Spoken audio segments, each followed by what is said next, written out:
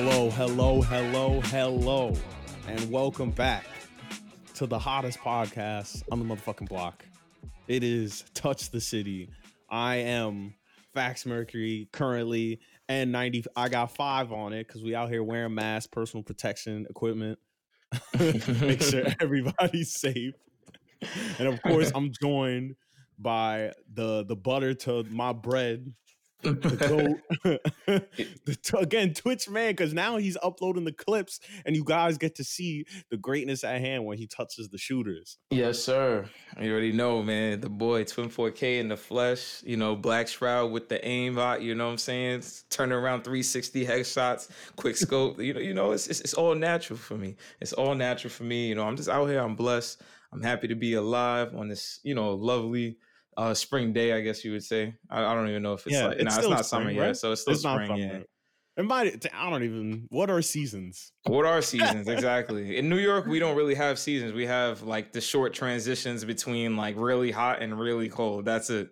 So, right. Like we might, some years we really don't get spring. That shit'll go mad cold. You'll get like a week or two of 50, 60. All of a sudden it's like 70. Yeah. And you're like, okay. And you just got to deal with the shit. And you got to deal with it. Yeah. Some days you might you literally wake up, you might have to throw on the fucking snorkel jacket or the big ass fucking North Face. And then the next day, you might dead ass be outside with some t-shirts and some shorts. That's really New York weather. It's crazy around this time of year. How was your week? Or actually, how was the weekend? Because we had how was your week and the extended weekend? Since technically we got the Memorial Day. I mean, I'd be inside all the time, so it ain't nothing different for me. But my week was pretty good. A lot of just self-development, I guess you would say. Just working on my craft, whether it's I'm doing the video clips, just like you said, actually practicing. In World of Warcraft, but like Modern Warfare and Warzone, and like getting my gaming in, and trying to like at least get better, so it doesn't like people don't want to watch somebody be trash on Warzone. So you definitely got to like get your practicing in there, and allowing that to create creative work for me, and like programs like DaVinci, and allowing to push my video creation on the side. And shit, I've actually also been fucking building PCs left and right like crazy. So that's just been fun in general. I've been definitely taking advantage of the quarantine to just kind of brush up on my techie skills. I really do love that.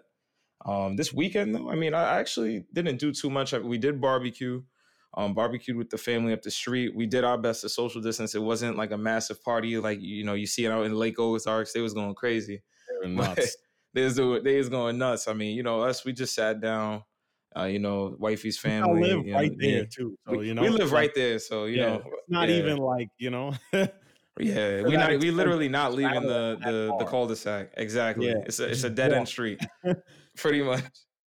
But yeah, that was it for my week and my weekend. How about you, bro? What did you get into? Shit. What was the week like? The week was all right.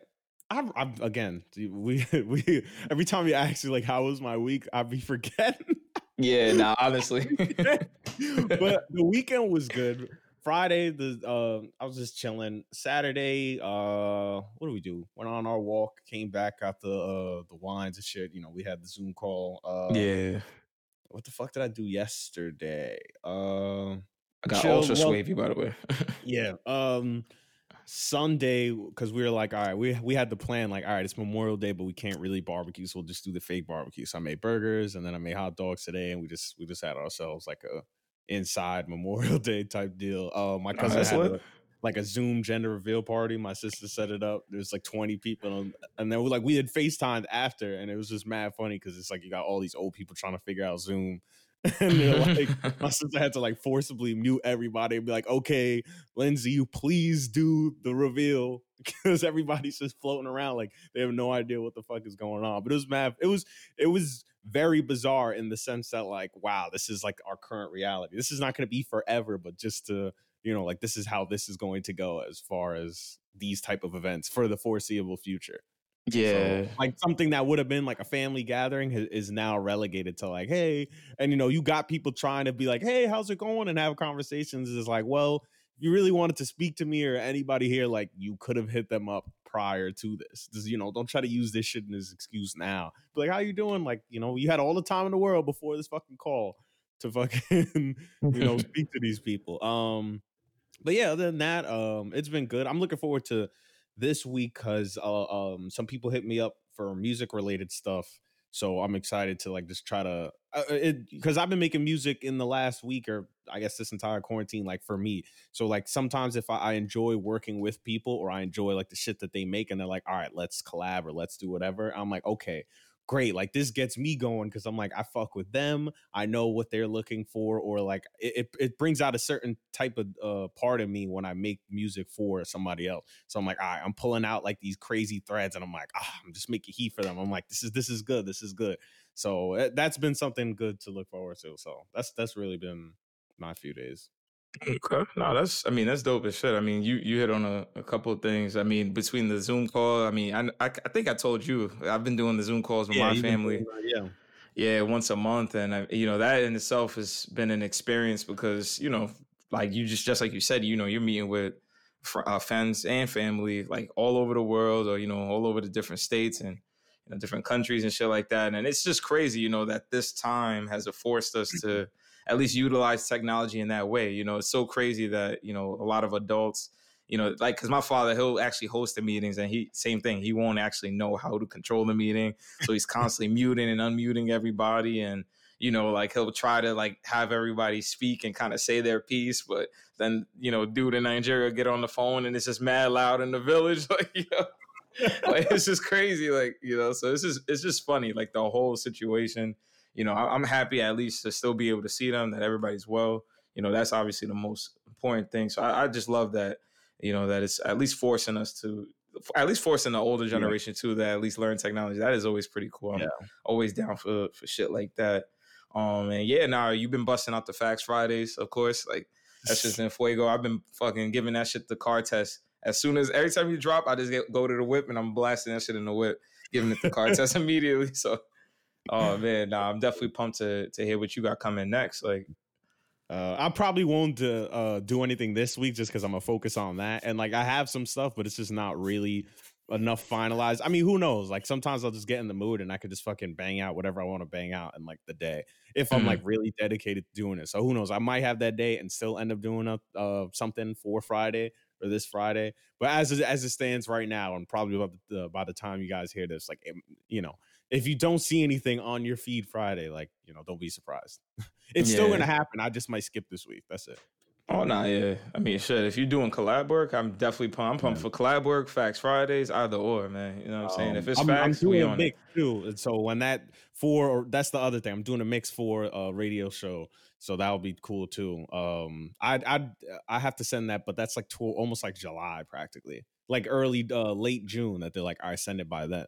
So I'm gonna bang that out and then send that, and then when that goes up, then you'll see me promoting it, and they'll promote it. So that'll be fun. Oh, okay. All right. No, facts. That's lit. So yeah. So yeah. let's get into the topics. Let's get into some the filler topics. Let's get into some ball, man. We missing the NBA even as the weeks go on. So yeah, post MJ doc, we don't got no content, nothing to fight over now. So it's really it's the debates right now. That's what we really on. So what do you want to get different debates? Because we got the two ones, but which one do you think is better first? I guess let's start off. To kind of like follow up with the whole MJ debate doc. Like I guess let's start off on the conversation of NBA all decades list. I guess because there was a pretty interesting one. I don't even have it in front of me, but I just know I think I remember the names that was on it. Like the NBA's all decade list that they had for 2010, man. Yo, they really had Draymond on it. So they really had Draymond Green. Let's see. NBA all decade first team. First team is okay. I'm actually not too bad with this. Steph, Harden, obviously Bron, KD, and Kawhi. That's first team. Second team is Chris Paul, Russ, Anthony Davis, Blake, and Melo. Third team is D Wade, Kobe. Damn. Rip Kobe. I have to say that shit every time I see Kobe's name. Yeah, nah, it's crazy, bro. Paul George, LaMarcus Aldridge, and Giannis. What? Wait, and who made that list? What site is that? This is NBA.com. Oh Oh, wait, okay. this is So, from last year. Wait. No, my fault. My oh fault. yeah, I was about to Wait, say. I was just like, yo, that's who a. did it? ESPN did there. It was ESPN, right? Okay. I think if it wasn't ESPN, then it was Bleacher. It was one of those two guys that did that. But ESPN or NBA Bleacher. All Decade list. Let me get that in front Oh, of me. But I just remember seeing Draymond's name on it, and it just really made me yeah. want to have that conversation of, man, like, is Draymond actually that good, or is he just easily the most overhyped NBA player, honestly, of the 2010 decade, like the 2010 to 2020 decade? How Like, do is I? he the most hyped player without question? Like, I don't know if anybody was more overhyped than Draymond. Let me. Oh, all right. ESPN said they posted it. Where the fuck is it? I Yeah, let can't me find see this shit here. at all. Because Yeah, I really want to make they sure. probably had to remove that, man, because honestly, people was saying, like, yo, honestly, I was disgusted too when I seen that. Because I was like, bruh. But yeah, we could. So I personally think like, well, that what's crazy is like because I think people give him uh also so it's like a combination of things. I feel like his breakout year was the year Kerr became coach, and Kerr decided to say, you know what, Iggy, like I love you, but I think you'd be better on the bench. We'll start Draymond. Mm, So like that in and of itself, like the fact that their success came when he got inserted into the starting lineup, and then that 2016 season, he was just putting up crazy numbers and shooting really well from three and stuff like that. And then as the years go on and he doesn't have that, like his numbers are starting to dwindle. But mm, for me personally, I think yes, he's overrated. And that's not to say that he's not a fantastic player, but in terms of all time, like power forwards or even players in general, like the way some people are saying, like he's better than Charles Barkley, or he could guard Shaq. Like you guys must be out your fucking minds to you think got your fucking mind. to think that like he's good, but at the same time, like he's a product of the system that Golden State, and he is the system. Like he Hmm. benefits from it, and he helps to make it. But at the same time, if that system doesn't work for him, he doesn't do anything. And we see when Steph and Clay sit, or even the years after, outside of 2016, where everybody's shooting like 40% from three, he shoots like 27% from three. Hmm. He's horrible. And like Yeah, he's a he's he's a good terrible. defender. He's a great defender, and he could guard 1 through 5 incredibly well. And that's not to take away from that, but it's just the level at which it's been like mythicized that he can just withstand like the test of time. It's just crazy to me, especially when we have like an all-world defender in Kawhi already. Like to me, that's the guy that I look at his defense and be like, that's gonna stand the test of time. Because the Yeah. you see him do is just nuts. Like the kind of defense he plays is just like completely smothering. Mm. Nah, I'm in a complete agreement there. Like, because I've actually even found the list. I'm looking at the list right now, and I was actually doubling back to Bleacher Report because they followed it up with another one. So, like, Mhm. this is the list they have for the 2010s. They had Steph Beard, Beard for James Harden, Kevin Durant, LeBron James, and Draymond Green. Like, That's I, crazy. I don't know. It's just a crazy name to throw on that team. Like I understand Draymond was the glue guy to Golden State. Like that makes sense. Like in Golden State, he fit their system well. So like I feel like Draymond has been the ultimate beneficiary of like the Spurs curse, which is you get plugged into such a great system, or you're a part of a system that you just work really, really well in, and it just makes you look like you are some all-time hooper. Yeah. Like Draymond Green is, I just really will never ever be able to give him that credit. I just don't see it. You know Like, what? It's like his individual accolades just don't hold up in the same way. yeah, and I think that it Is means a lot. averaging like 14 points. And like, of Yeah, course, he was playing with two other guys and he had 14, 7, and 9.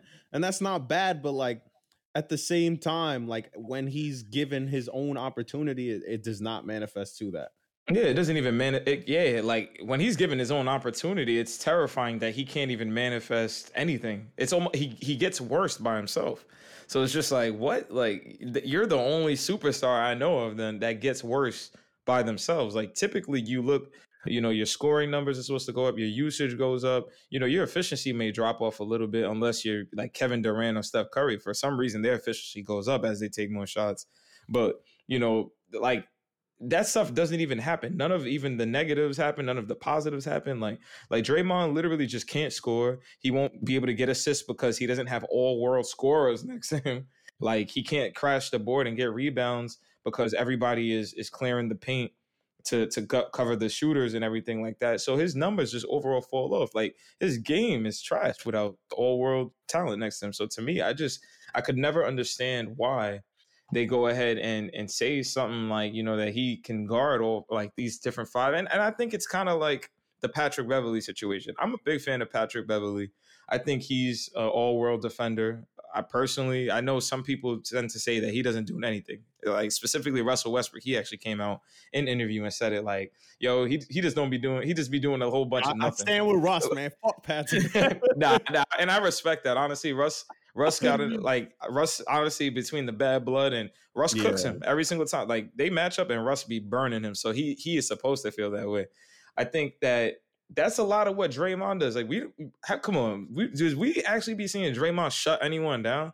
I've never seen that, honestly. Like I've seen Draymond shut down maybe some whack talents, but down. And it's like the way I view him is in this weird way of like you're an all-star, but also like I view you as like if you have a team and you need like the best, he's like the best starter to ever to play. Like currently, like meaning like, all right, you have all-stars, superstars, Hall of Famers. But like if you're looking for somebody to be like, I don't need you to be in like the superstar of the team. I need you to be a starter. I need you to be the best starter. I need you to be the best, like you said, glue guy. Like I just need you to do whatever needs to get done in like the way that he does it. And it's just like he's good, but it's just like when you consider other people who have filled that role, like if you were trying to sit there and be like, oh, he's comparable to Dennis Rodman. It's comparable at a very, very lesser extent because when you look at Dennis Rodman being a glue guy, but also the fucking rebounding that he was doing, and he was a titan at that shit that Draymond had, but the shit that he did and what he was comfortable with doing was that good. It's like Draymond's what is the epitome of what's the saying? Jack of all trades, master of none. Yeah, exactly. Jack of all trades, army Swiss knife. Yeah, right. Better than the best players at whatever they do. Yeah, and I mean, yeah, you definitely hit it all on the head there. Like, you're speaking to the fact, I guess when you consider his utility, that's what makes him such a valuable pick. Like, I guess, you take Dre out of that lineup, you got to fill in LBJ, KD, James Harden, Steph, like, who else can fit really well? I mean, personally, instead of playing, because actually, you know what? This is my problem with that, because actually, and it spins onto the second article because they had the All-Decade Awards and they said the best defensive player from the 2010 to 2020 decade was Draymond Green. And I'm opening up the article here. I'm gonna scroll down. A lot of the stuff that they spoke to was saying things like, all right. So let me read this. So it says 3 main candidates. You have Kawhi Leonard, Draymond Green, and Rudy Gobert. Now, obviously, Green's ability to place at center and switch across 5 different positions. Like they're saying that's what makes him the most dangerous, like defender, I guess, from that era, from the last decade. But to me, it doesn't really make sense. Like, because when you throw a Draymond Green on like an Anthony Davis, what used to happen? He would get killed. Like when he was playing up against massive bigs that could put the ball in a hole, whether it was DeMarcus Cousins, whether it was Anthony Davis, even the Dwight Howard probably for a while was killing him. Like I don't know. Like I feel like small ball like worked up until last year. Like I feel like small ball really wasn't a thing anymore. Like I think if you have a big or somebody at a higher height, big. If you have somebody that's really tall but still has that amazing skill set, then it completely invalidates small ball. Because small ball is trying to keep the mobility and be able to contend, but you have fucking guys like Giannis and Luka Doncic and all these freaks in nature that are like 7 feet and can do all the things that the smaller guys can do. So you're like, well, how am I supposed to stop that? And especially if you don't have the length to do so. And yeah, like I'm fucking reading this thing, and their argument against Kawhi is, Kawhi obviously has all-time hands in NBA, and obviously he's a conventional wing that could shut down anyone, like, but he can't guard a 5. And I'm just like, all right, so like, are you serious? Like, just because Draymond Green is switchable, you're gonna say, oh yeah, he's the best defender. It depends on what you value. It's if you value like the versatility 1 through 5, or like you value guarding 1 through 3 and some 4s, but like lockdown. Yeah. I guess, I guess I could definitely, I understand where you're going. But it feels like to me, like Kawhi Leonard's peak defense is fucking like, holy shit. Like he's like thinking of what you're doing before you're going to do the shit. Yeah, in his prime, it was pretty scary. I mean, what we was watching on the Spurs, where he was just like shutting people down and really Bro, preventing. remember the preseason? And it was like, oh, it was after the 2014. I think it was beginning to be like Kawhi's team in the preseason. They played OKC when KD was there, and the Knicks when Melo was still there. And and he blocked their shots coming out of their hands, like back-to-back games. And I was like, bro, I never thought I would ever see anyone block Kevin Durant's shot coming out of his hands. Yeah, nah, he's had some incredible shit. Yeah, like, cause even, you know what is an iconic play by Kawhi? I think it was his final year in San Antonio. I think he was playing in the Sacramento Kings, and it was like, he ripped the ball out. From Ben McLemore 2 times. He just abused him, son. That was like jail ball, bro. Like, bro, you don't ever see. Son, and it's just the fact that he got the stone face, but you see him be like, "Yo, give me that shit, little boy. Yeah, give me it. Like, just give me that and let me finish and one." Like, yo, oh man. And that's why I guess, I was a little like I guess I was more hurt that, like, come on. I feel like they always have been doing that. There's been this thing between Draymond and Kawhi, and, they did try to get Rudy Gobert in there for a year or two. But like between Draymond and Kawhi, like, they've given this dude too much credit. And I feel like, I think he is an all-world defender. I'm not going to disrespect him. He definitely could defend basketball way better than I could ever imagine. It's not even a question. But, from the spectator's view, like, I can only give my honest opinion. And I just feel like, like, Kawhi is going to be a great defender whether or not any of his talent is around him. Draymond literally was getting himself ejected from games because Steph and Clay were injured.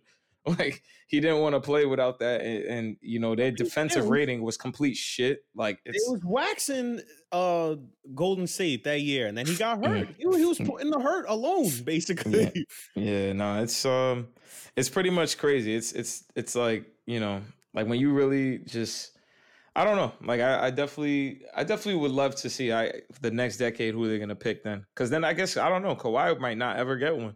That'd be crazy if you consider him the best of the 2010s, Draymond.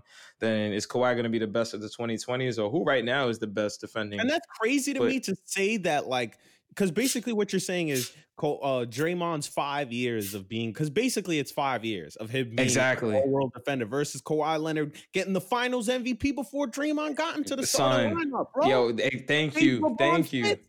LeBron would be like, "Oh, Kawhi checking in. God damn!" You see this? You look back, I'm like, "Fuck!" Like, I want to say, "Fuck!" Like, like, I'm gonna have problems, and give him problems. And he gave LeBron peak Miami LeBron when he was like 260, running around, and LeBron 260 running around doing whatever he wanted. And Kawhi was just a young boy doing whatever, exactly, shutting him down, talking about, "Nah, I'm here, I'm the king." Like, did that shit and got Finals MVP at like 22 or some shit. Nah, it is crazy though. I mean, I don't know. Yeah, I mean, I guess it is what it is. I guess that kind of like spills into the next debate. They were doing the all-decade teams. I kind of leave that alone. But then they actually started comparing a lot of players. But the one comparison I think that is actually pretty interesting, and I think is a very good debatable argument, is the Harden versus Steph debate. I don't know where you sit on that one. I know Harden used to be an OKC boy, so you guys go back. So yeah, all right. It's like, damn, how do I describe it? It's like, do you value like, shit? It's like, all right, Steph is consistent and is the best shooter we've ever seen, and it's like on the opposite hand, James Harden can not be consistent at times, but also like when he's playing at a high level, it's like no one else plays like him. When he plays at that high level, you're like, what the fuck? And it's like Steph's the best shooter, but it's like Harden just completely like control. Like, I don't even know how to. They have the same effect on the game, but in different ways. Like Harden being a point guard when he's like, legitimately doing his point guard shit is absolutely crazy, and they both can demoralize you. And it's just like, but Harden, like, I guess Steph, decides to turn it on or like plays more passively, and Harden does too. But it's like when Harden turns on, he gave us 60-point games, and who the fuck was the last person to score 60 points? I think did Dame do it this year? I think Dame did it this year. Dame did it, yeah. I think there was a few people, but it was Steph like actually might have. Steph, not this year. Maybe last year he did that. He did 60. I thought Steph was still had like 50. I thought his highest scoring game was that one in the Garden when he was younger. Maybe you might be right. I thought I remember there was that week where him, KD, and Clay literally put up like 50, 60, and I think Clay did 60 and 3/4. Yeah, his career best is still that 54 in the Garden. Oh wow, that's crazy. I would have expected like Steph to kill that already. Kill that. So, Jeez. But I guess Harden had that 60-point triple double. That's when it was like, what in the fuck? Like to do all of that in one game is. I don't know. No. I want to say Steph because I think it's the fact that like him as a player is what he does is he's the absolute best all time at what he does. That's what it is to me. Like he is the best shooter. And there's absolutely I can't sit there and think or even contemplate like who could possibly be a better shooter than Steph Curry. And so that's what I'm valuing. Just the fact that like what he does and like his skills or like his primary skill set, he's the absolute best at that shit. No, I think you definitely speak on very good points, at least, you know, because I've always had that argument, and it's so funny this conversation came back up, and I just thought immediately back to I think 2017. I was in Jamaica actually with Toon, Cheyenne, Dallas actually, and my family. Like we were actually on a vacation.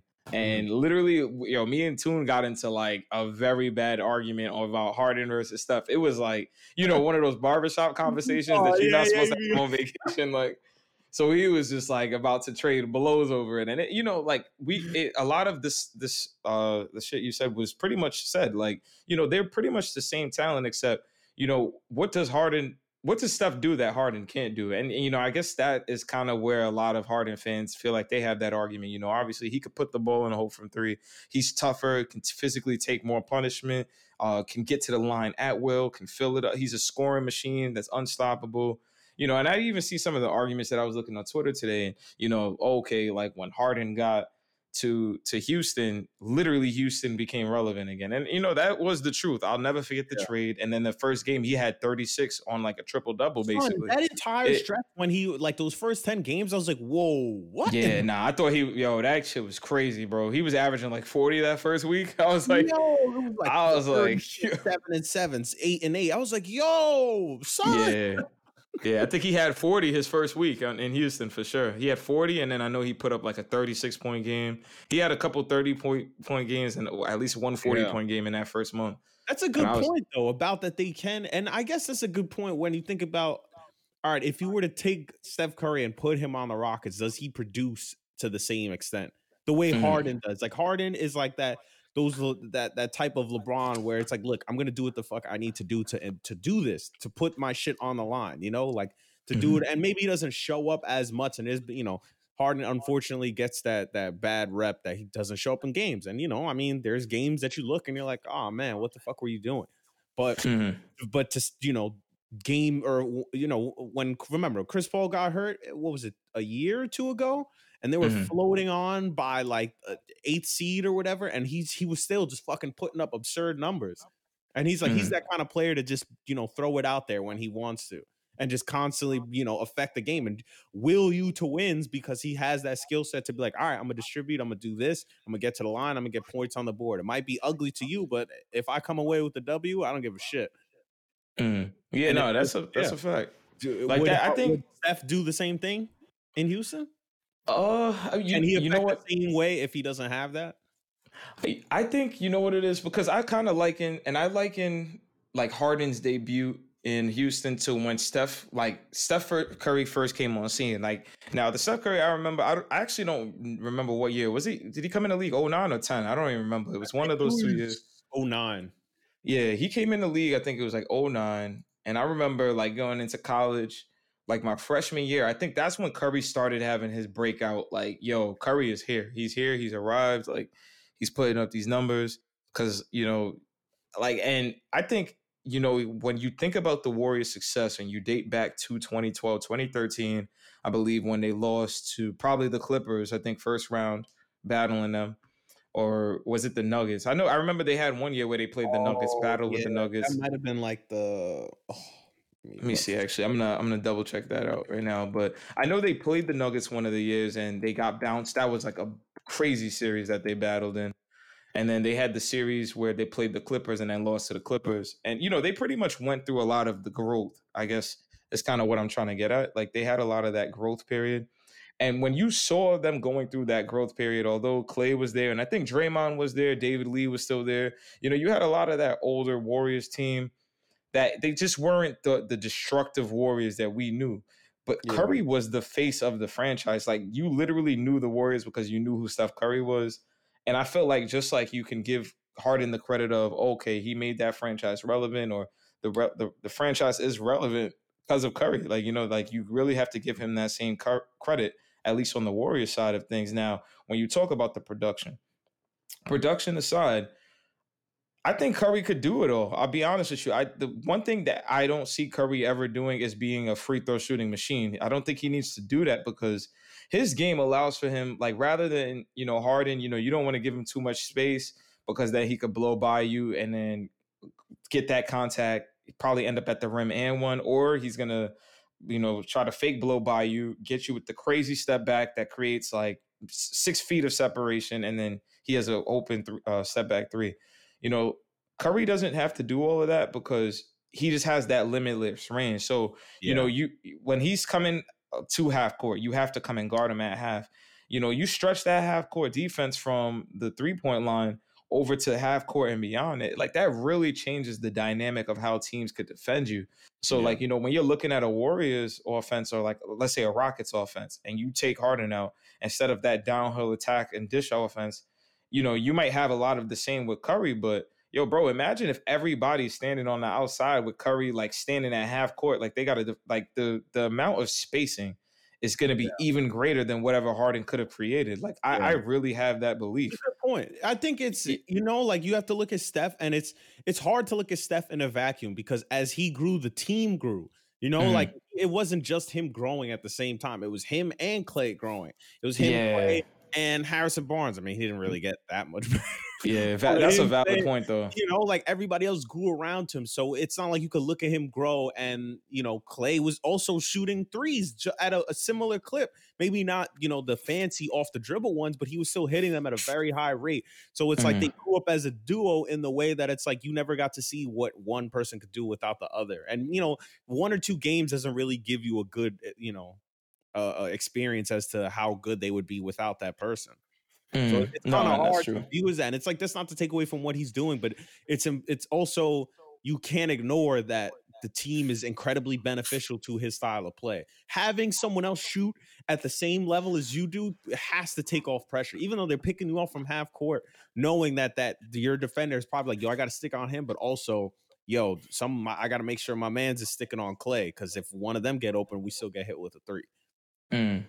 No, that's definitely a fact. Like, and Harden just was doing that shit, and what's crazy is like we see Harden hit more like dead eye type of threes. I feel like I feel like I see Harden hit more like, it looks like he has no space, but he still hits the 3 with a hand in his face, like nothing.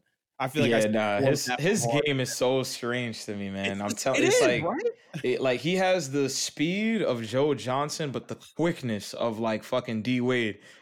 I don't even know if that makes sense. Like he literally has the handling speed of Joe Johnson, but the decision and split-second decision changing of his speed is like D Wade's. It was this fucking article, and it was talking about like sports science shit, and it was talking about like Harden has the fastest like transitional speed, meaning like it's almost like his first step is like way faster. I think I read that shit too. His first step is the fastest one in the league. You're not wrong on that. Between that and like the speed of like he purposely dribbles a lot slower, and then like puts his foot down and picks up that speed like really fast. And that's why it looks like he doesn't get much separation on the step backs, but also it's like he's lulling you to sleep. So when he hits that step back, you're like, wait, what? And then you're going to reach out, but the ball's already out of his hand. Yeah. And bro, it don't even be looking like he's pulling back to take a J sometimes, yo. It's so calm and collect. Like his speed, the smoothness is so slow. Like it looks like he's not even heaving, but it's such a like his ability to just put the ball up and put it in the hole so casually and not Like, you know what I mean? Like, he really lulls the defense to sleep. Like, it's a very, very strange game, and that's why I respect it. You know, I like them both. I won't lie. I hate the comparison because I do like both players. But like, damn, man, like, you know, that's definitely one of those are two players that are going to be eternally tied, and it's so crazy. Like, at one point, it was the Curry, LeBron James, and the MJ conversation that they had when he had that MVP season. But Yeah. his comparable competition has actually always been Harden. I do feel Harden is kind of in his line. You know, they're both scoring machines that completely have transformed defenses, modern NBA defenses, modern NBA offenses. You know, Harden has pretty much, you know, shown you how to get to the rim at will whenever you want. He's cracked the code of scoring in the NBA. He knows how to get buckets regardless. Same thing with Curry. Curry just kind of knows how to. It almost looks like a video game for him out there. Yeah. I won't say he knows how to just get points automatically, but it's almost like he just knows how to completely take your faith away from yourself. Like, yo, like we said you in see him the coming down, was it the last episode or the other one? Like, he just having fun, and you just pissed that he's having fun.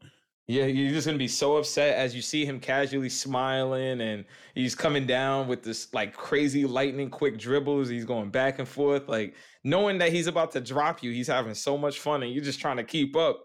And then at any moment, he steps back and hits you with a bomb three from across the world. Like, it's crazy. It's very crazy. I have like to say something about Steph's dribbles though. Like, he's one of it's got to be him and Kyrie as like the best handles in the game. But also, like, it doesn't look good. You know what I mean? Like, Steph's handle, I agree. He looks down, and I feel like he just looks like he knows enough how to dribble, but like doesn't all the way understand. Like, okay, like and that's just an aesthetic thing. Like, that's not to take away, but it just looks funny the way he dribbles sometimes. Like, it looks good, but it also looks like a kid trying to figure out how to do it. But he does. Yo, you hit it right on the head. I think he does that, a lot of that playground freestyle type of dribbling. Because I mean, even think about his greatest highlights. Remember the one where he crossed up all of the Clippers? The dude was literally doing what he felt like doing, like it instinctive like, dribbling. Okay, I'm just gonna move around. He was like, oh shit, you, step back, three. Like, right. It looks like, yo, if you were playing by yourself, that's the shit you'd be like, ooh, got him, but nobody's on the court. You just making that shit up in your head. Yeah, like you even see Steve Kerr's reaction on the bench. They always pan to him with the camera. You see him put his hands on his head. What the fuck are you doing, bro? Right. And it just doesn't even make sense because then you see the ball drop and it's just like, bro, like that's Curry's game. That's crazy. Yeah. He shouldn't get away with it, but he does. That's how you describe his game. You shouldn't. There's no way you should have been able to do that, but he just did it. Yeah. I mean, you know what? I'll be honest though. If I am taking anybody, look, that 35-5 season, 50, 40, 90, 73, without the ring, even without the ring, I seen that. I'm sorry. 409 threes. What? 400 threes? 400 threes?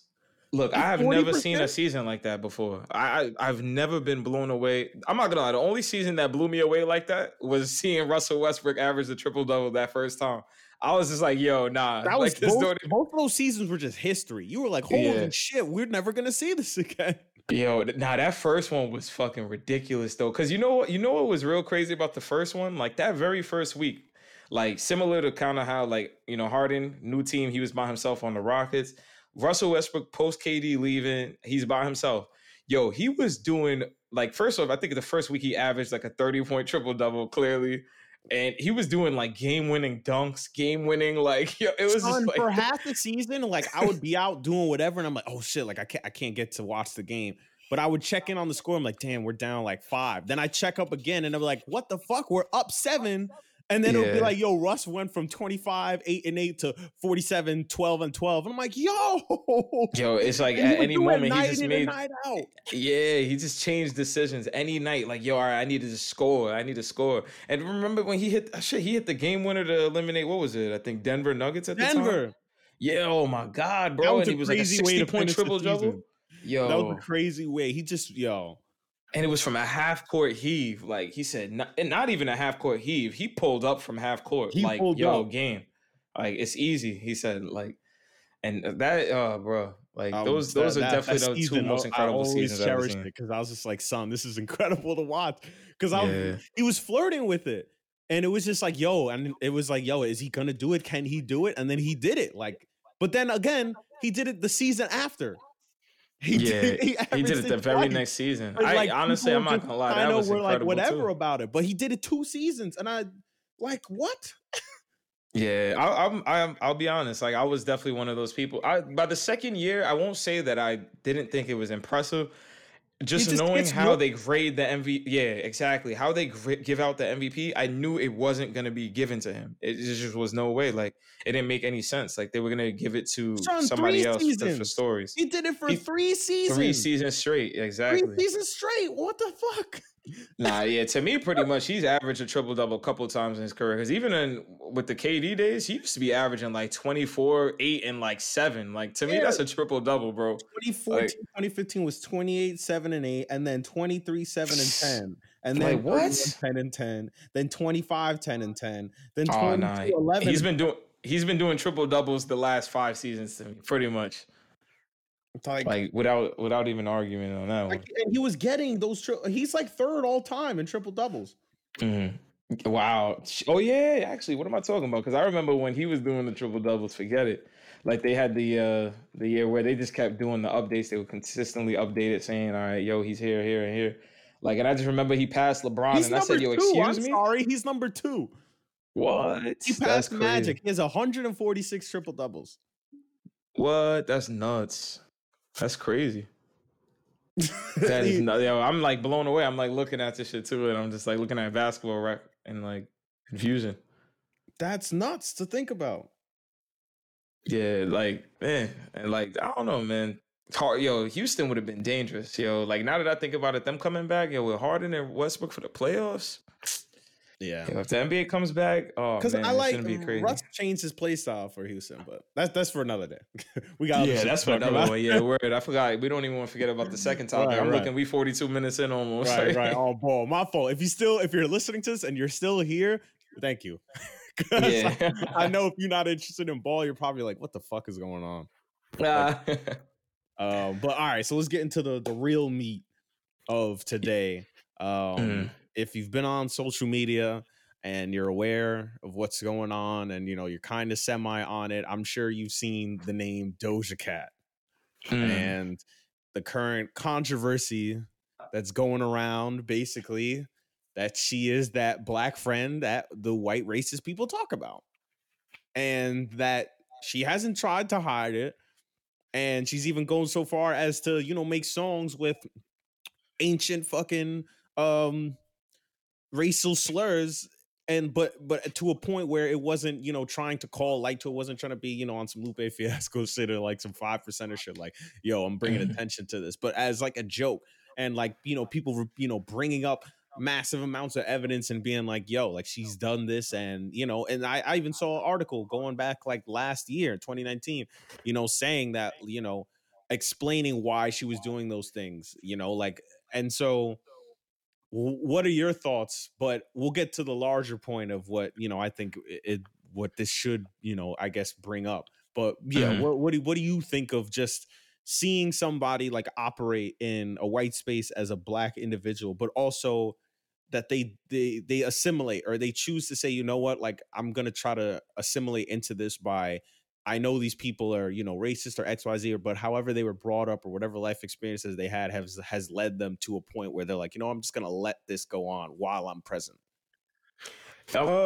Like flat out, straight up, transparent. It disgusts me. It's one of those things that just it makes me sick to my stomach. Because it's a lot of, it's just primarily like, so it's just wrong. Like I almost don't even know what to kind of say like out of my mouth when it comes to seeing situations like that. Because as a black guy that operates in predominantly white environments, because if, unfortunately the world in itself, a lot of corporate America, things of that nature, even the job force in general is white dominated. If you want to like move up in any like profession, typically you're going to look up and see the leadership as predominantly white dominant.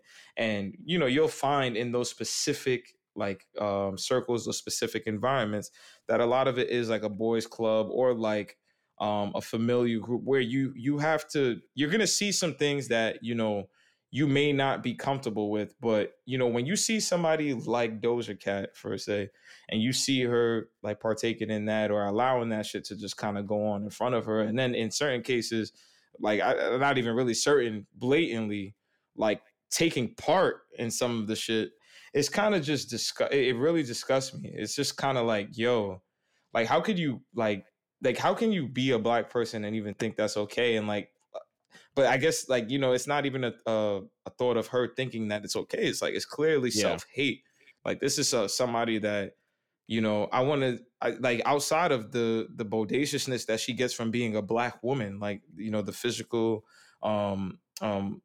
attributes that come with being a black queen. Like I don't think she really wanted to be, she doesn't want to be black, and it's just clear as day. Like when you can sit there and make a song called Didn't Do Nothing, like bro, like you clearly like are just so like out of touch when it comes to just like I don't know, reality, I guess I would say, because I can't even, it's hard to explain these things. Like I really do feel like these are almost conversations, and that's why I love having the podcast, I love having the platform, and I love having these open conversations not only with you but with like viewership and then any of the listeners. Like you guys get to tune in and kind of just give your opinion and chime in with us about just how do y'all feel about this, how do you see this, and when you see this, how does it make you feel? Because for me it just makes me sick to my stomach. I almost do not know what to say sometimes. I don't even know, like I almost lose hope, you know what I mean? Like as a black guy, unfortunately, like it's one of the things that you can't do is lose hope, because you look back at the thousands of generations, the hundreds of thousands of people that have died, whether it's slavery, segregation era, you know what I mean, Jim Crow, for any like pretty much subdivision of racism or some subset of it, some falling out from it. Anybody who suffered from that, it's like, like to see that still going on in 2020 and to see people playing on that, or you're making fun of the what is it? I think what was it? The Mike Brown. That was the Mike Brown Yeah. situation. Yeah. Like to even like didn't do like come on son, like, and there's nothing positive that you, because when I see that, I'm not gonna lie, when I see that comment didn't do nothing, I'm telling you I get very hateful thoughts in my mind. Like and that's just who I am. Like I try to contain those thoughts. I try to like do better of at least, not allowing myself to fight fire with fire. Like I really just don't believe in that. You know what I mean? I don't know if necessarily, a peace is the solution when you're dealing with those type of people. But you don't want to necessarily fight fire with fire, because I'm telling you the type of fire that I feel like when you know that this dude When was you see killed, he was that shit, unarmed. Yeah, like, yo, and I'm ready for warfare. I'm ready I'm for warfare. And 100% then ready for yeah, warfare. like and then Doja Cat to come in here and talk about she's making a song and then you trying to try and spin it. Nah, you know what you was doing. You know what you was doing. And then especially when we can go on 4chan and all these white supremacist sites or wherever you was on, and you sitting here performing for the people's, like, come on, bro. Like I'm just so I honestly I haven't even been a fan of her. Like I really feel like she was like a troll act. She got on like for trolling. Like she literally was the moo girl, like the cow. She was like dancing or acting like an animal. I never thought that video was cool. She was a beautiful woman. Like that. That is literally, I understood kind of what attracted everybody to that video. But like, now that everybody can kind of see who she is, like I just, I don't know. I am really at a loss of words, bro. I completely am just disgusted with her, and I never supported her, and I honestly hope she is canceled. I'm not a fan of cancel culture, but I do hope that she doesn't get the support that people like Cardi B or maybe people like Meg, even people like Nicki Minaj in certain cases. Well, actually, I don't know. Nicki Minaj, she got a pedophile brother that she supported, so fuck out of here. Fuck Nicki Minaj. But Cardi B, valid. Meg Thee Stallion, valid. Any of these people, any of my people of color queens, fuck Lana Del Rey. You know what I'm saying? Like,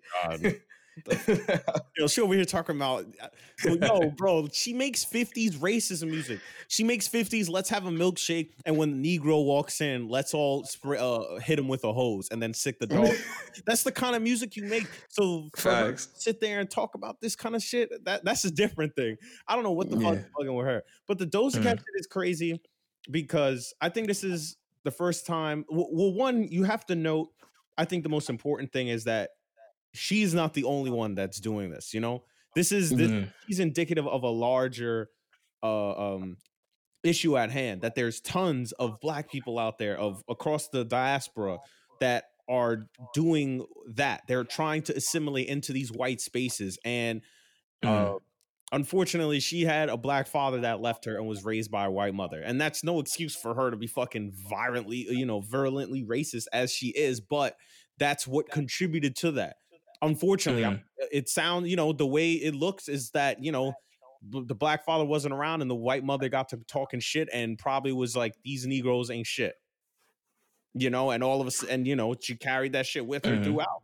And, when I read that article, she had discussed about, um, trying to integrate herself into that by, that edgy type of humor. And we've all, me and you, we're into shit that probably more often than not, there's a good subsect of black people that are into it, but we often don't see that. So more often than not, we are going to find more white people that are into it. So when you operate mm, in white spaces, you see that kind of edgy fucking humor. You play games, you run into this edgy shit.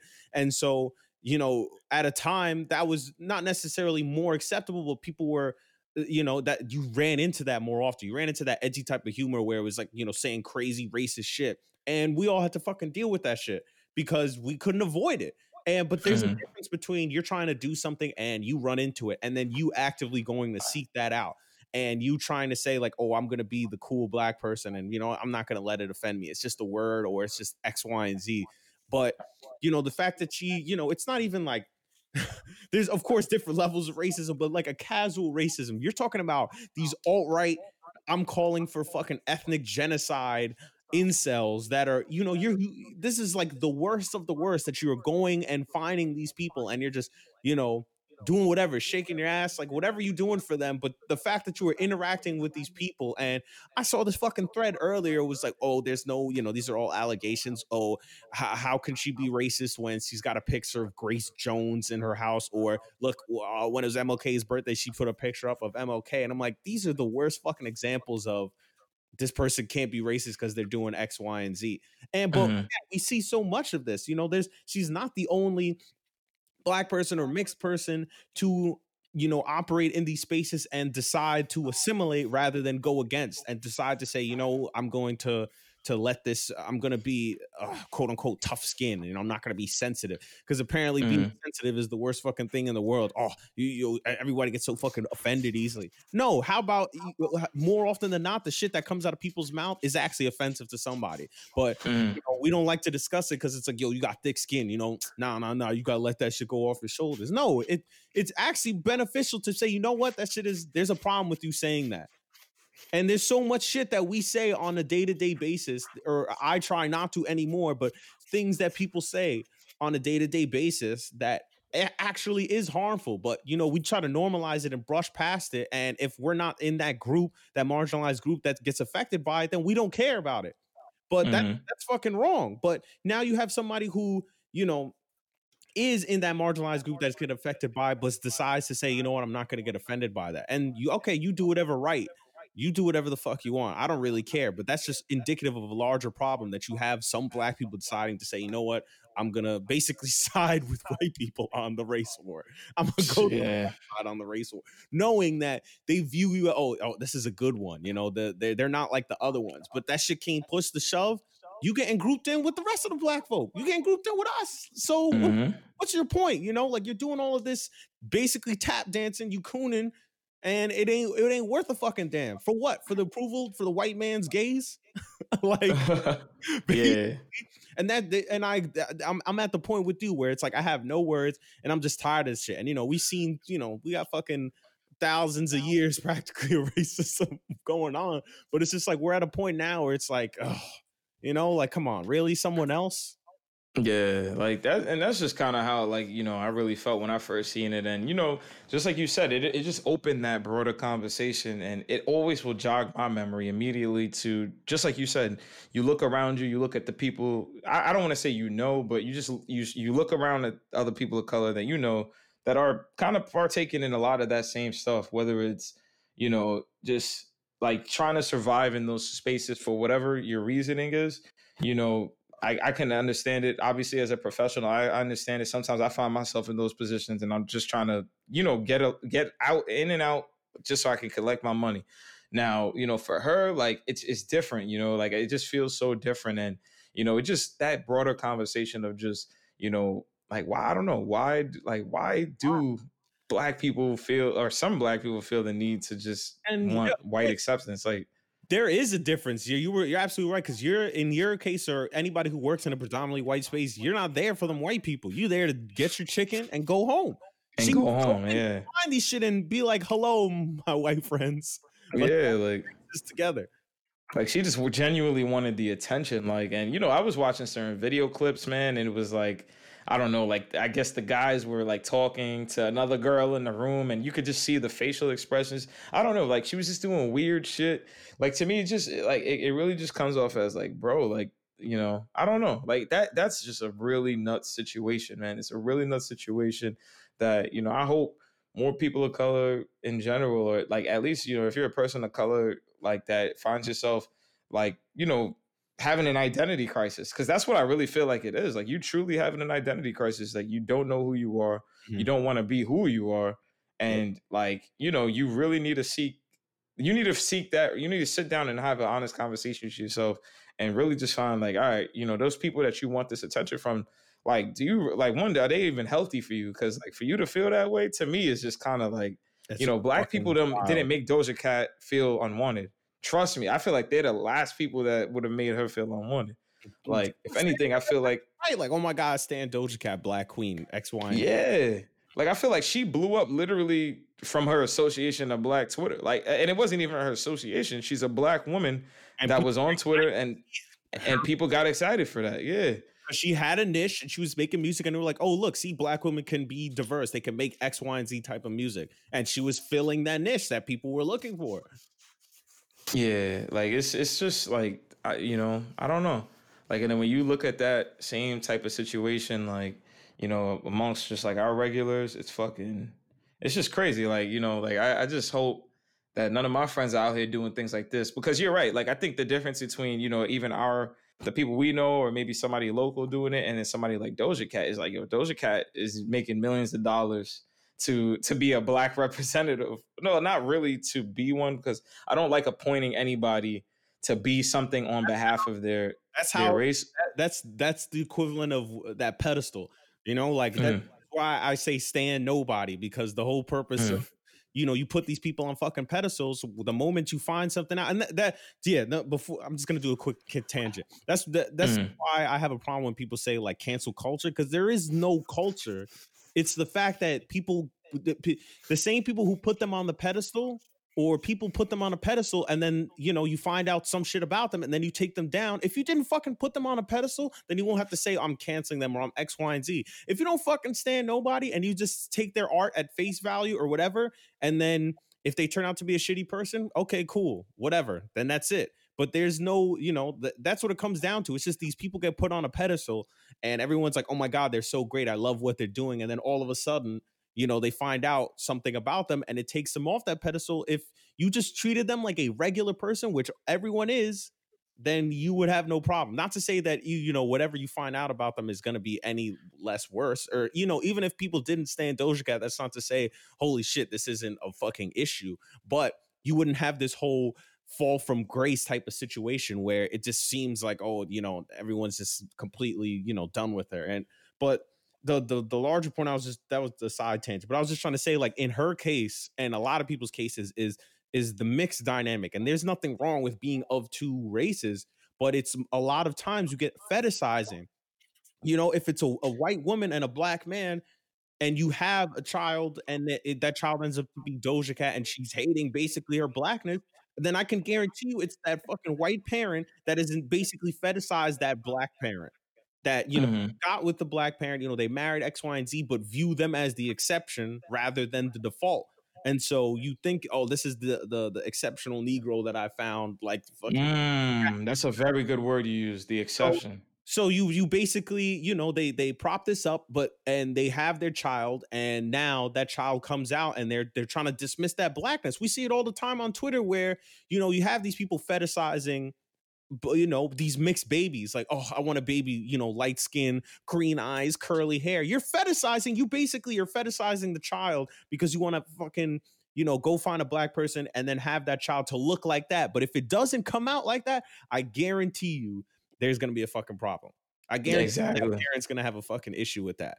Yeah, I do remember seeing on Twitter one time there was I think it was like a YouTube couple, and I remember it went viral. Like this girl, she had like the baby in her hand, and then they were like, "Oh yeah, he's gonna have like his like hair and his like lips or so." It was like a lot of black features, but like the mom was like a light skinned like black girl, like she was damn near white. I'm assuming she was mixed white and black. And Mhm. she was like very like, nah, the girl better have like a lot of my features. I don't want her to have the dark this and dark that. And I'm like, bro, are Right. you You see? serious? Like, So you the see that self hate is it's incredible, yo. crazy, and you see just how that works, and you see that That dynamic where it's out, fetishization. right, and it could be a white man and black woman, and you'll see that exception. You'll see, and time again, like more often than not, you'll see that it's they view them as the exception, like, okay, you're one of the good ones or whatever, and they whatever goes on, but they instill that anti-blackness into their child. And sometimes you Mhm. have good parents, that of course they understand what goes on, and they understand, look, I got a black kid, I got to teach them how, I can't teach them, but I got to find them the avenues that they can understand that it's important that they know that they're black and they're proud of that. Other times you Mhm. just have that they're raised in a white household, and whiteness is the default in this country, so they don't teach them that, all right, you're black, so you're going to deal with this or X, Y, and Z. So they just go along thinking whatever their parents taught them is okay, and they don't realize you're also operating in that same space as them. Like, you Yeah. not realize you are part of that group that you're actually fucking talking shit about. Yeah. uh, No, that's a very that's very, very important, man. Like honestly, for anybody who's, if you mix, like please, please understand, every facet of and your that's being. You know what I'm right. saying? It's very important. You Like have don't. to. I'm Mhm. sorry. Continue. No, no, no. You go ahead. Like, I literally was just saying that. But yeah, you have to, and like, in my case, like, my mother instilled in me early, and that's why I'm not, and I know I come with a certain, light skin privilege and, a Latinx privilege that comes along with it. But like, and I know, like, if I, depending on who I'm around, people are gonna question it. But I know what the fuck I am, and Yeah. I 100% am gonna stand fast in that. And but other than Mhm. that, that's all I can do. But I've never, tried to be anti-black or X, Y, and Z, and have worked on it throughout the years. But my mother instilled that shit in me from day one. But you have those households that don't. You have those households that shit just goes X, Y, and Z. And then of course, when you couple that with a culture that might be anti-black from the start, then that child might be surrounded by that shit entirely. Let's say it's not just the one parent, it's the grandparents, it's the cousins, it's the uncles.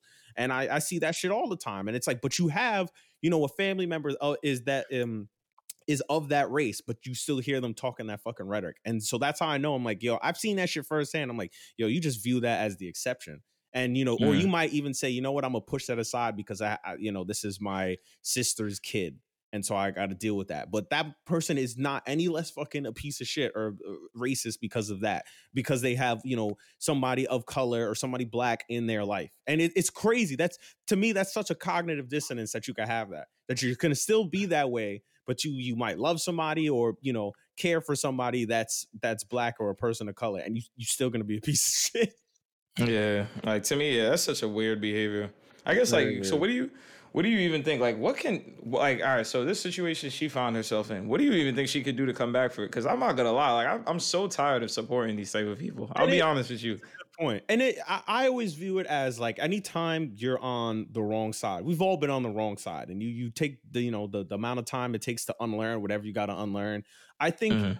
I what I had to learn, or basically, yeah, what I had to learn, and what I've taught myself, is that when you're on the wrong side and you eventually work your way to the right side, or and you become more understanding and empathetic of other people's struggles, you have to understand that, like, no matter what, you put in the work, but you can't expect people to forgive you for it. So I Mhm. think, like, when you do that shit, like, we could all, me and you, we could be like, fuck Doja Cat forever, even if she decides to go and do on, whatever. And that's not to say we're taking away from her redemption arc, but that's the consequences of what you said or what you did. Like, Yeah. you can have your redemption story, but you still hurt people along the way, you know? Like, you can't expect people to just all willy-nilly, like, okay, you're on the, you know, you learned, you know, that the same thing with, Yeah, that's not how that shit work. right, like, you know, jail. You go to jail for killing somebody. All right, you did your jail time and you're still in society and you're doing what you have to do, but are you gonna fucking be best friends with the person's you know, if you murdered somebody's girlfriend, are you gonna go be best friends with that guy? Yeah, no, Is that guy you, supposed to forgive you for killing? Oh, it's been 30 years. Oh, you know what? I forgive you. Don't worry about yeah, it, man. nah, Let's go get fuck a drink. that. No, exactly. Fuck that. So it's not up to that person to be like, okay, I put the work in. Everybody forgive me now. She could do it if she wants it, if she's serious about the shit and cares about it. You know, you do the work or you put the work in and you say your apology or whatever you got to do. But you can't expect people to forgive you. You shouldn't expect shit. You should Yeah, just you know, can't like, expect you know nothing what, from I that fucked up. position. And so, like, you Yeah, know, I've said to, you know, I've unlearned what I had to unlearn. And at that, if anybody says, you know what, fuck that. Like, I know what Justice said X, Y, and Z years ago. Okay, I know where I stand now, but I can't change that person's mind. And if, you know, even yeah, if they see me, I got to be okay with that. And that's to yeah. me, that's a tiny price to pay for the hurt that you might have given that person by saying or doing some crazy shit. In all honesty, like the fact that people go around expecting forgiveness for whatever the fuck they did, depending on what you did, is kind of crazy, you know, because you're trying to me, it almost feels like you only are apologizing or undoing that because you want that person to be like, okay, I forgive you now. Mhm. And then go back and just be like, okay, I did that. Now I'm going to go back to doing what I was doing. Yeah.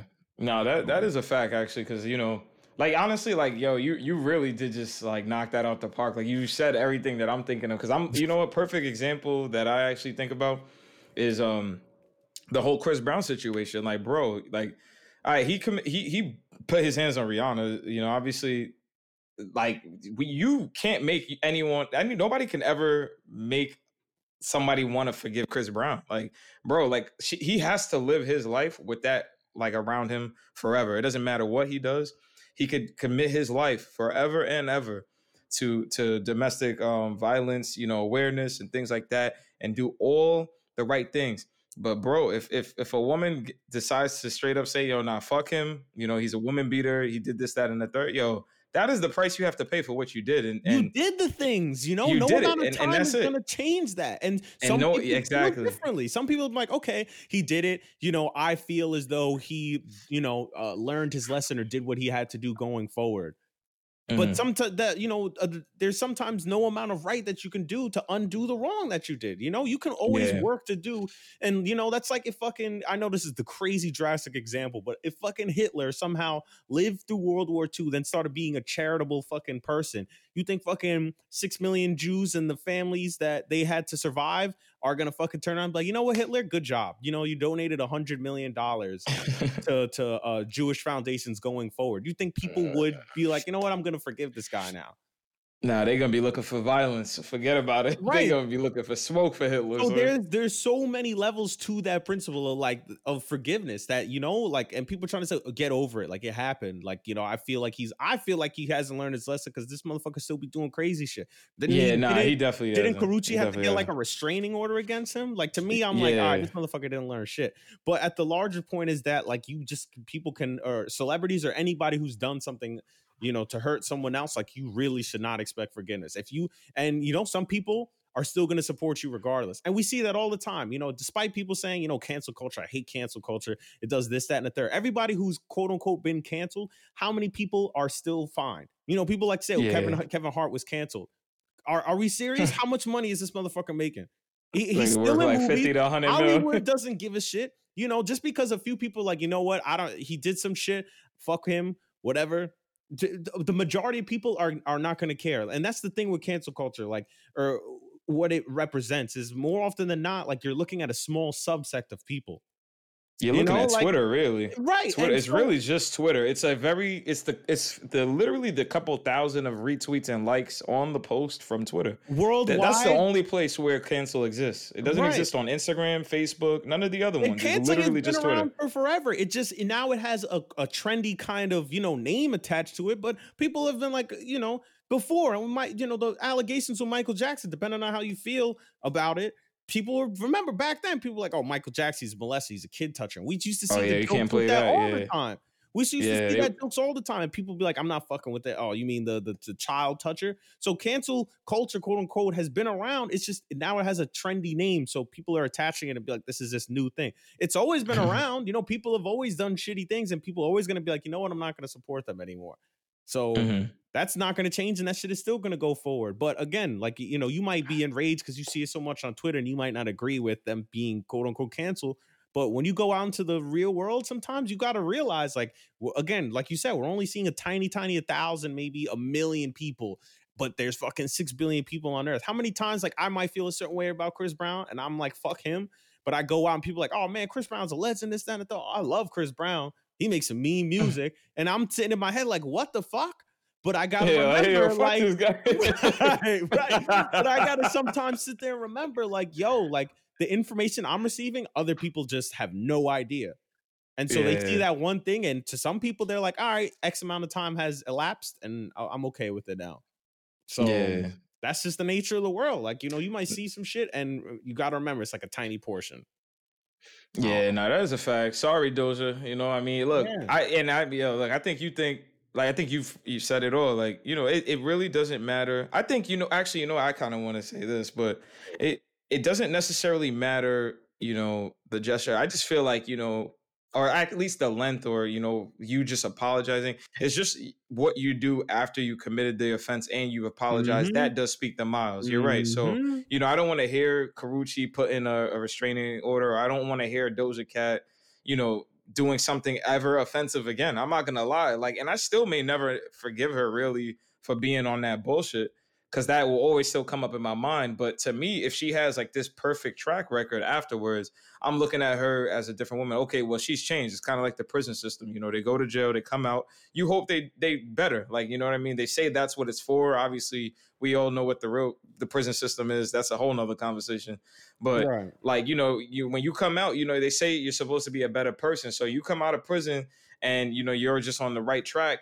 You know, like technically the world's supposed to look at you different, but like they never say the fact that you can't get jobs because all of a sudden you're a criminal on your job applications and things like that. So, you know, that is life. Like the notion that, you know, if you commit a crime, that crime will stay with you forever. It's kind of like, even you get in an accident on your insurance, that shit gonna be there for 5 years. Like, Yeah.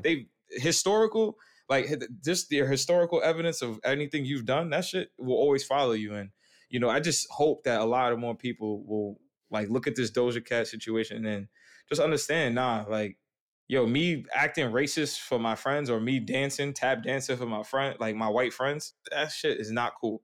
It's not cool at all. It's not. It's not. And like, if you're surrounded, and if you think, or if you know you're surrounded by people that you feel like you tap dancing for, or you're that token, but you also, like, if you feel like you're that token, and in the negative way, where it's like everyone else you're hanging out with, you know, you hear like the kind of shit that they're saying, and you know they're trying to not say it to you, but you hear how they'll talk about another black person or another person of color.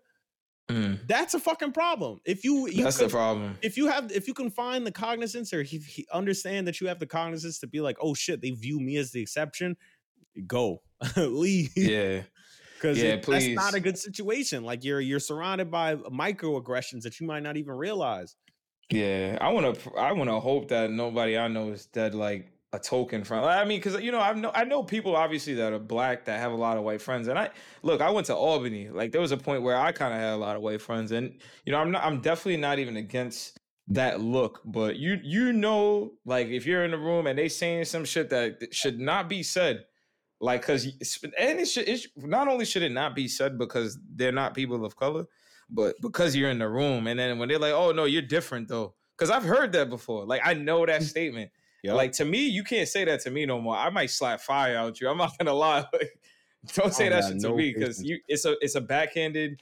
To me, it's just a backhanded statement. It's never a compliment. There's nothing positive that could come from that. There's nothing. So, you know, if any of my peoples, you know, anybody out there, you dealing with that, yo, get right. You know, get yourself with some people that look like you, and or like at least do the education, man. If those people are willing to learn, you know, I'm never mad at people wanting to get from their own ways, because people, you know, they learn from their parents. Just like we say, you know, their parents is passing that shit on, situations is passing it on.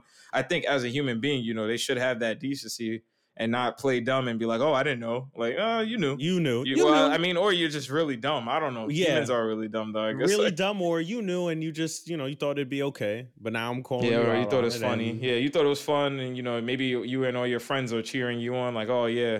Well, we all talk about it, or all my friends is talking about, F him, or black this and black that, Negro this, didn't do that. Like, you might be saying that stupid little joke just to fit in. Like, but bro, you have no reason. You have no reason to hate on black people. Just stop.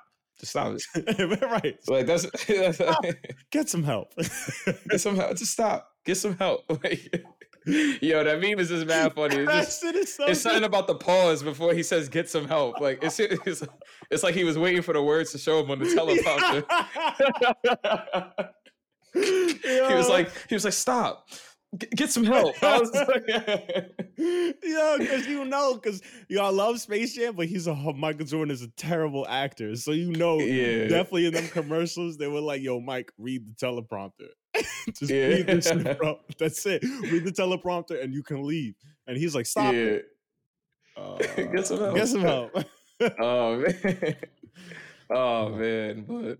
I mean, I guess I don't know. That's really all on the Doja situation. Actually, I had this thing show up on Twitter. I actually wanted to just throw it out there, man. Yo, this is 2 years ago today, man. My man's Drizzy and Pusha had that legendary rap battle. Oh my god, Infrared and what is it, Duffy? Yeah. Yeah, oh man, that day was crazy. I don't know if you remember that day. I actually remember was in Thailand. I'll never forget that. I was going to her graduation. And it was wild because I remember I woke up at like a certain time and I'm like on the way. I took like the B train or some shit all the way there. And I was running them back to back. And then I was listening to one of those podcasts I fuck with and they were talking about it. And I was just dying on the train because it was just like, yo, this is crazy. Like, when was the last time we got like palatable rap beef? We're getting songs. Yeah. And then Story of Adidon came out and I was just like, oh my God. Oh my goodness, yeah, that shit was incredible. Like, yo, I literally like was mid sleep in Thailand because I think it was like a 12-hour difference, or it was some crazy difference in time, obviously with the States here. But I just remember my phone was going off because we had the group chat and everybody's going off in the group me, so I'm shot out of bed and it's like 2 a.m. in Thailand. But I see that shit and I just started going crazy. I started listening to the tracks. I was like, yo, no way. Like, I was like, oh shit, Duffy, okay. I was like, my son Drizzy came through on those jazzy beats, man. You don't want to give him a jazzy beat to diss you. And he did. I was like, oh, okay, that's not bad. And then Puss was just like, you were hiding a child. Stop being afraid and go start a family, bro. That's basically what he told him. And I was just like, holy shit, like this is crazy. Facts. Yeah, he definitely went for the kill shot with that. Because it was like really Adidon. It was like the first time, and I think it mystifies itself in a way. Like it was a decent track, but it was the fact that like, holy shit, like this is the first time we've seen a chink in the armor of Drake. Exactly. That's really what like, whoa, we've never seen him take like an L like this. Like no matter who he's gone up against, everyone usually sides with Drake. Remember him and Joe Budden had the beef and they're trading little petty bars back and forth. Who else? There was like quote unquote beef with him and Big Sean. I remember there's like they might be trading bars on that. But then the Pusha was like, "You have a son. Sorry, I hate to have to tell people." You have a child. You've been hiding you're not this bachelor that you try to make it out to be, that Mr. Ladies, and nah, bro, you a dad. Like, go home. Are you old ass dude? Like, I call him a dad, and it was just like, yeah, because what did Drake say? He was like, let it ring like Virginia Williams or something, and he was like, yeah, I'm getting married. Yeah. You got a child out here. What you doing? You should be like me. My son said, yo, don't you ever... You said my wife's name? Oh, it's on now. He tweeted that shit. That was crazy. He said, bro, you said my wife's name? It's on now. Smiley face. Dude put the sunglasses smiley face. Yo, you knew he had that fire like really ready to let go on Drake. But I just remember somebody went on the radio and they were friends with Push or somebody, and they were just like, yo, Drake was talking about, yo, 100K if somebody could get me dirt on Push. Yeah. And the guy was just like, yo, Push laughed because he was just like, 100K is gonna get you nothing in these streets. People are not gonna give me up for 100K. Like, Push change. Yeah, he did the interview actually too. He did one with Joe Budden, like, and he literally he brought up that he brought that shit up actually. He said, "Yeah, tell me how my man's called me," because like he said, I'm known in VA. I don't like Drizzy's calling around asking for dirt on Push. Like they calling me. They hang up the phone with you. You talking about you gonna give them $100K, and then they pick up the phone. Yo, Push. They offer me $100K for info on you. Like you ain't gonna find nothing on me. You ain't gonna find nothing on me. I run my streets. Like I run my circles. You know what I mean? It's not like OVO. I got people sleeping and telling, because that's really what happened. Yeah, it wasn't Ye opening his mouth. It's like, yo, your man's was pillow talking. Sorry, not sorry. It got my way to me. Shouldn't have let it happen. And then he shouldn't have been talking shit. I had to let the chopper sing. Yeah. Man. Legendary moment in time. Yeah, that was, it really was, because I was just like, wow, rap beef, yes. Rap beef, yes. Part of me that thrives on chaos was like, yes, this is it. The discourse is coming. And it was just mad funny, because I actually remember like the interview. Pusha was like, yeah, bro, it's supposed to be Memorial Day weekend, man. And I heard that Duffy, bro, I went straight to the studio. I was tired. He got mad. He was like, yo, I'm ending this now. That's what he said. Like, son, I could just imagine him viciously heading to the studio. And somebody just, like taps him on the shoulder, like the president of Secret Service, and just whispers in his ear, like, yo, Drake dropped Duffy. It was a pretty bad deal. And he just looks at his wife and he's like, honey, I have to go. I'll be back. Yo, that's what he said. It pretty much happened just like that. He said he just like, immediately he had to leave the barbecue. Son. He just locked himself in the studio. I said, damn, son. My son really wanted to smoke with Push a ton. Somebody was saying like, yo, you should really not go at Push, because he has like a few like diss things ready for each like rapper. Just like, okay, I know what to say for you, and I'm just, he just got him on standby. Like, all right, whenever you are ready, or if you want to get into this, I got this. So trust me, he didn't get to be the president of good music for no reason. The dude is a calculated mind. Like, calculated minds are always the most dangerous. I mean, even Drizzy should know that. He's calculated himself. So the fact that he came out and he's really like the villain, because when you look at his brother, and his brother was like, yo, we were selling so much cocaine. You know what? I am Malice. I'm becoming no Malice, and I'm going to be a pastor now. I'm going to look for God because I need to cleanse myself. And then his manager gets locked up for drug ring conspiracy. Like, crazy, bro. That should let you know that should let you know everything you need to know. Like, the Pusha T shit is not just a cool name. He was really Pusher Terrence. Like, they said Pusha Thanos, son. I was like, damn. What else? What do you suppose? I mean, he got the twist now, but that man was rocking cornrows for the longest time when cornrows were gone out of style. What do you expect from a man wearing cornrows? Yeah, that dude got nothing to lose, bro. Nothing to lose. Facts. But yeah. So I think that's it for episode 11. Yeah, I think that's it. What do we got? An hour 20 in the bag. Hour 20 in the bag. That's a nice amount. We hit the meaty topics. Got into it. So thank y'all again for listening. You rocking with us in the double digits episodes. We're gonna make sure we had some technical issues before this, but we rectified the shit because we dedicated to giving y'all the quality content. Feel me? Yeah. Hell and high water cannot stop us. They tried to stop us, but we can't. Yeah.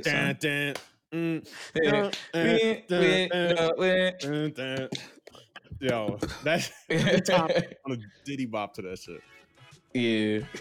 Thank y'all for listening, and we'll catch y'all on the next one.